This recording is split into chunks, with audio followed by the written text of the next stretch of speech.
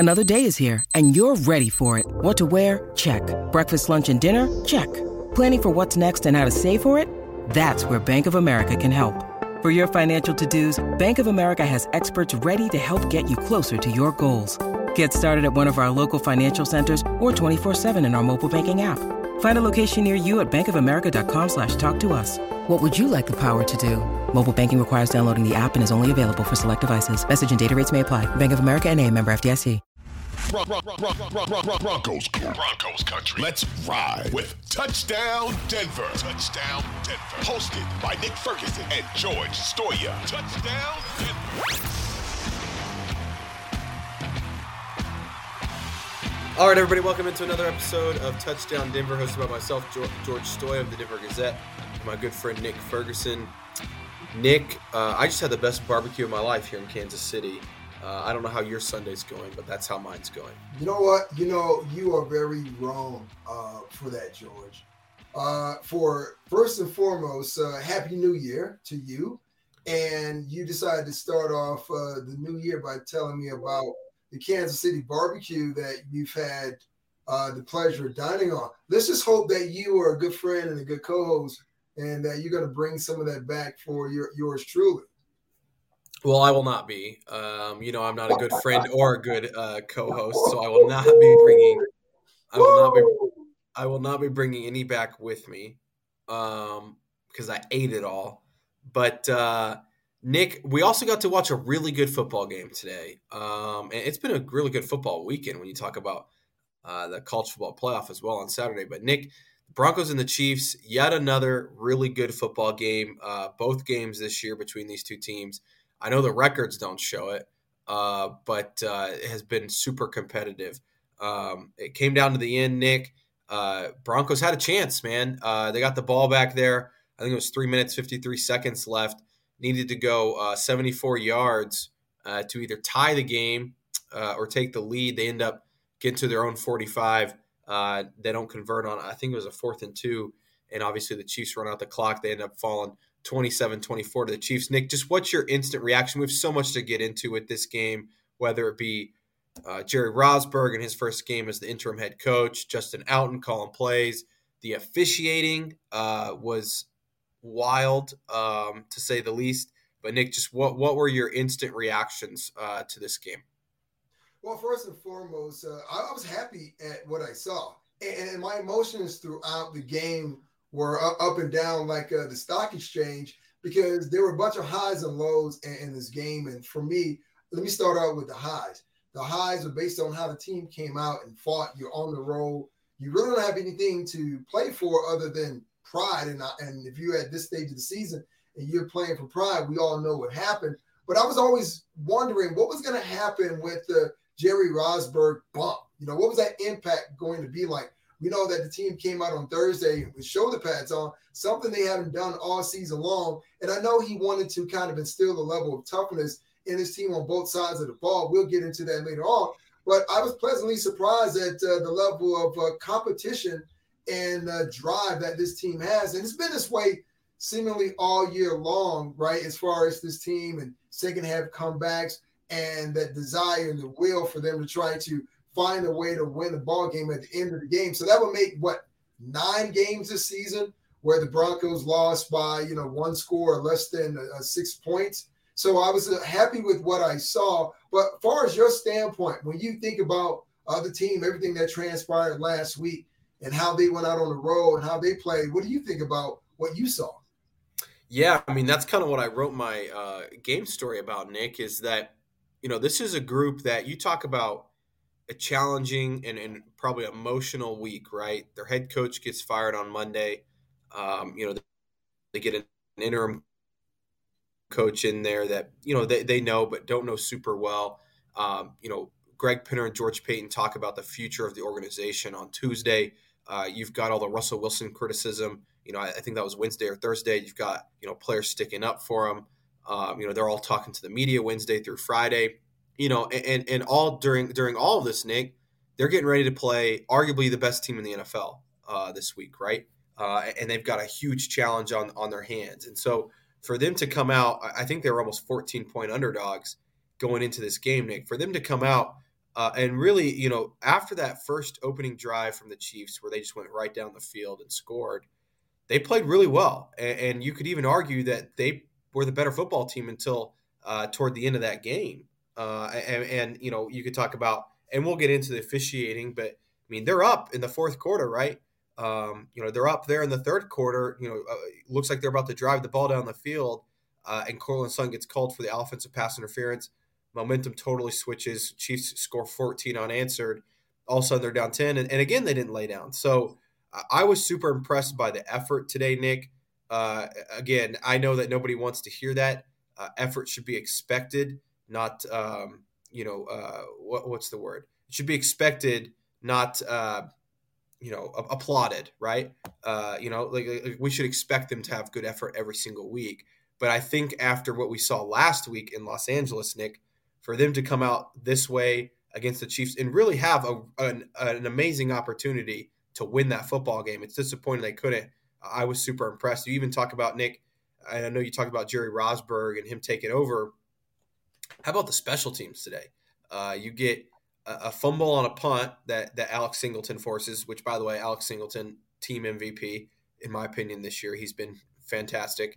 And how about the rookie, Uwazurike, blocking a field goal right before half? I mean, the special teams were great today. I thought Corliss Waitman was really good in the punting game as well. So I thought all three phases, Nick, they lost at the end of the day, and that's, you don't want to lose, and that's a failure when you lose, right? But I thought they took a lot of steps in the right direction, and I thought we saw really all three sides of the ball play good football at times.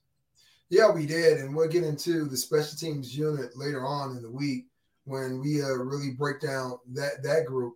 But yeah, it was about this team going out, showing some fight, showing as though they had the ability to compete. And usually when we see a team that has nothing to play for, and the Broncos are now 4-12, usually you see, when you're evaluating games, oh, that guy's giving up, that team is giving up. That is something that I watched and I heard when I was watching some of the games today with teams that are in similar situations with whereas the Broncos are.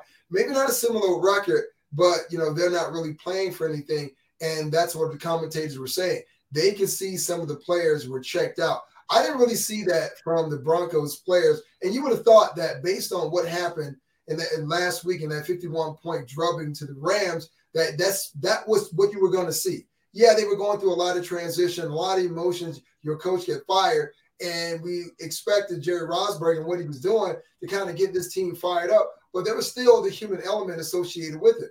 Would every guy buy into what he was coaching, and would they go out and execute on the role when you're playing against a Kansas City team? It's loud in Arrowhead Stadium, and we know the type of points that they can put up. But the team continued to fight back. And that's the thing that's probably the most inspiring thing. And I get it. There's no such thing as more victories. We went through the same spill when they played the Chiefs about 2 or 3 weeks ago here at Empower Field. There are no more victories. But I still think that you can look at any given game and you look at the plus and minuses and say, well, for this team, being as though where they are 4-12, there's a lot of hope. I'm a very optimistic person. There's a lot of hope that they left out there for Broncos country, and hopefully they see it as such.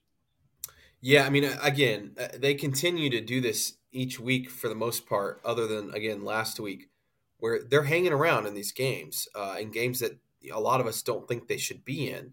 And I think that's a hat tip to the coaching staff. That again, there's a lot of these guys that may not even be back next year, but for them to still be dialed in and coaching, even though they know that they may not have jobs, I think that says a lot about them. And then I think it also says a lot about the veteran guys on this football team and keeping this group together. I mean, Justin Simmons comes up again with a big play today in the end zone, right?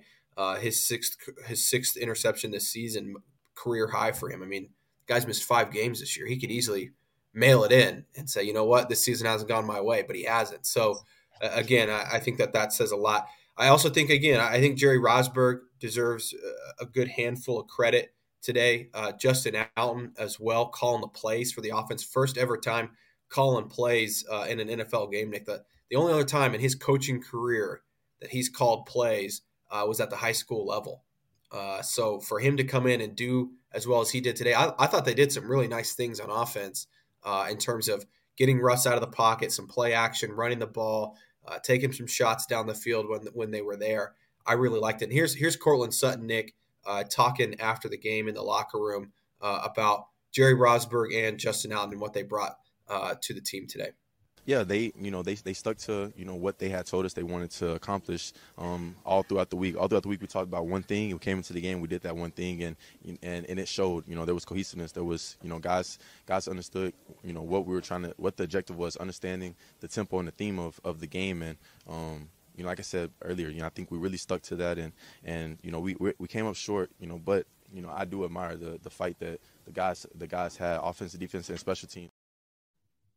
Nick, what impressed you today? I wanted to ask you a little bit about what Cortland just said, but what impressed you today about sort of the offense and Justin Allen calling the plays? Did anything stand out, kind of what they were doing offensively? Well, here's a big thing that stood out to me. It's funny that you bring up Justin Allen.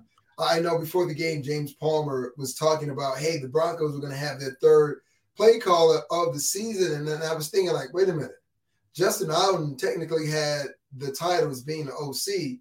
So I thought the OC was calling plays. So now he is calling plays for the first time. And when the play calling seemingly was taken away from him in favor of Clint Kubiak, so it was taken away from Nathaniel Hackett. I don't know. This whole thing is confusing to me because I thought the offensive coordinator was going to be the individual calling the plays, but it just takes me back really quickly when we assess the situation under Nathaniel Hackett. You are the head coach. You designate Justin Allen to be your OC, so he should be calling the plays. That is it's tough by itself being a coach on this level period. But to know that you're trying to game manage and call the plays simultaneously, once again, this talks to the problems that the Broncos have, and it's crazy that Allen is calling plays. I thought he was doing that at the early stage of the season, but here's what I will say. Based on what we saw, I saw a little more creativity, something that I thought that we were going to see from the very beginning. We saw Chase Edmonds involved in the offense. And I've been waiting for this. I'm like, you don't trade for a guy or get a guy in trade with the Bradley Chubb trade, and you don't utilize him in the offense. Finally, we saw a 21 pony, that's two running backs on the field at the same time, used effectively. And, oh, by the way, the most impressive play of the day was the Zion quarterback run to Russell Wilson off the left-hand side. When have we seen that play? We know Russell is mobile. He can move around, but we've never seen any QB design plays to get him on the move. So whether it was Clint Kubiak adding his 2 cents into the equation or it was all Justin Allen, I don't know who it was, but all I have to say was it was more creative than we've seen in weeks past. But it begs the question, George, why now? Is it because the level of desperation has escalated so far where coaches find their jobs on the line that we get this type of play? It's a great question, Nick. I'm not sure we're ever going to know the answer because I think a good handful of these guys we're not going to see again after next week's game. But I thought Justin Allen came in and did a really good job. I think that they obviously had a really good game plan coming in, right? You mentioned the two back sets. I really liked some of the stuff they ran out of that. I thought they got the tight ends involved. Albert O was their leading wide receiver, Nick. We haven't seen Albert O 8 of the last 9 weeks. He's not been active. All of a sudden he comes in. He had a couple drops to start the game, bounces back, catches a touchdown pass. Then you mentioned it. Russell Wilson, they finally ran him. And look what happens. He has 2 rushing touchdowns and opens the game up. I thought one of the best play calls of the day, Nick, they ran one where it was play action and they slipped Chase Edmonds out of the backfield and he beats the linebacker down the middle of the field and Russell throws a nice touch pass over the top for a big gain. That was one of the better designed plays that they've run all year. So I was super impressed by Justin Allen. And again, I think Clint Kubiak deserves some credit. And even Jerry Rosburg, I mean, he talked about after the game, the decision why he went to Justin Allen was, hey, I believe the quarterback coach should be on the field talking to the quarterback, and I believe the play caller should be up in the box. And so I made the switch to Justin Allen. And, Nick, I think it's also, you mentioned they've had so many different play callers. I do think that it's been kind of a collaborative effort, especially the last half of the season since they switched to Kubiak. I think there was a kind of a three-headed monster there with Hackett, Alton, and Kubiak kind of all calling plays. But I thought they called a really good game. And I thought it was cool to see him in the press box. I don't know if you saw this on TV, Nick, but they kept cutting to him in the press box up there getting excited. So hats off to them. I thought it was one of their better offensive performances. But, Nick, we got to take a quick break, and then we will continue to dive into the offense. And really specifically, we'll get into some Russell Wilson talk. And also, people that are listening, I know that you're probably frustrated about the officiating. Don't worry. We have an entire segment lined up for the officiating. And Nick and I have some thoughts. So we will get to that. But, Nick, let's take a break, and then we'll dive into some Russell Wilson stuff.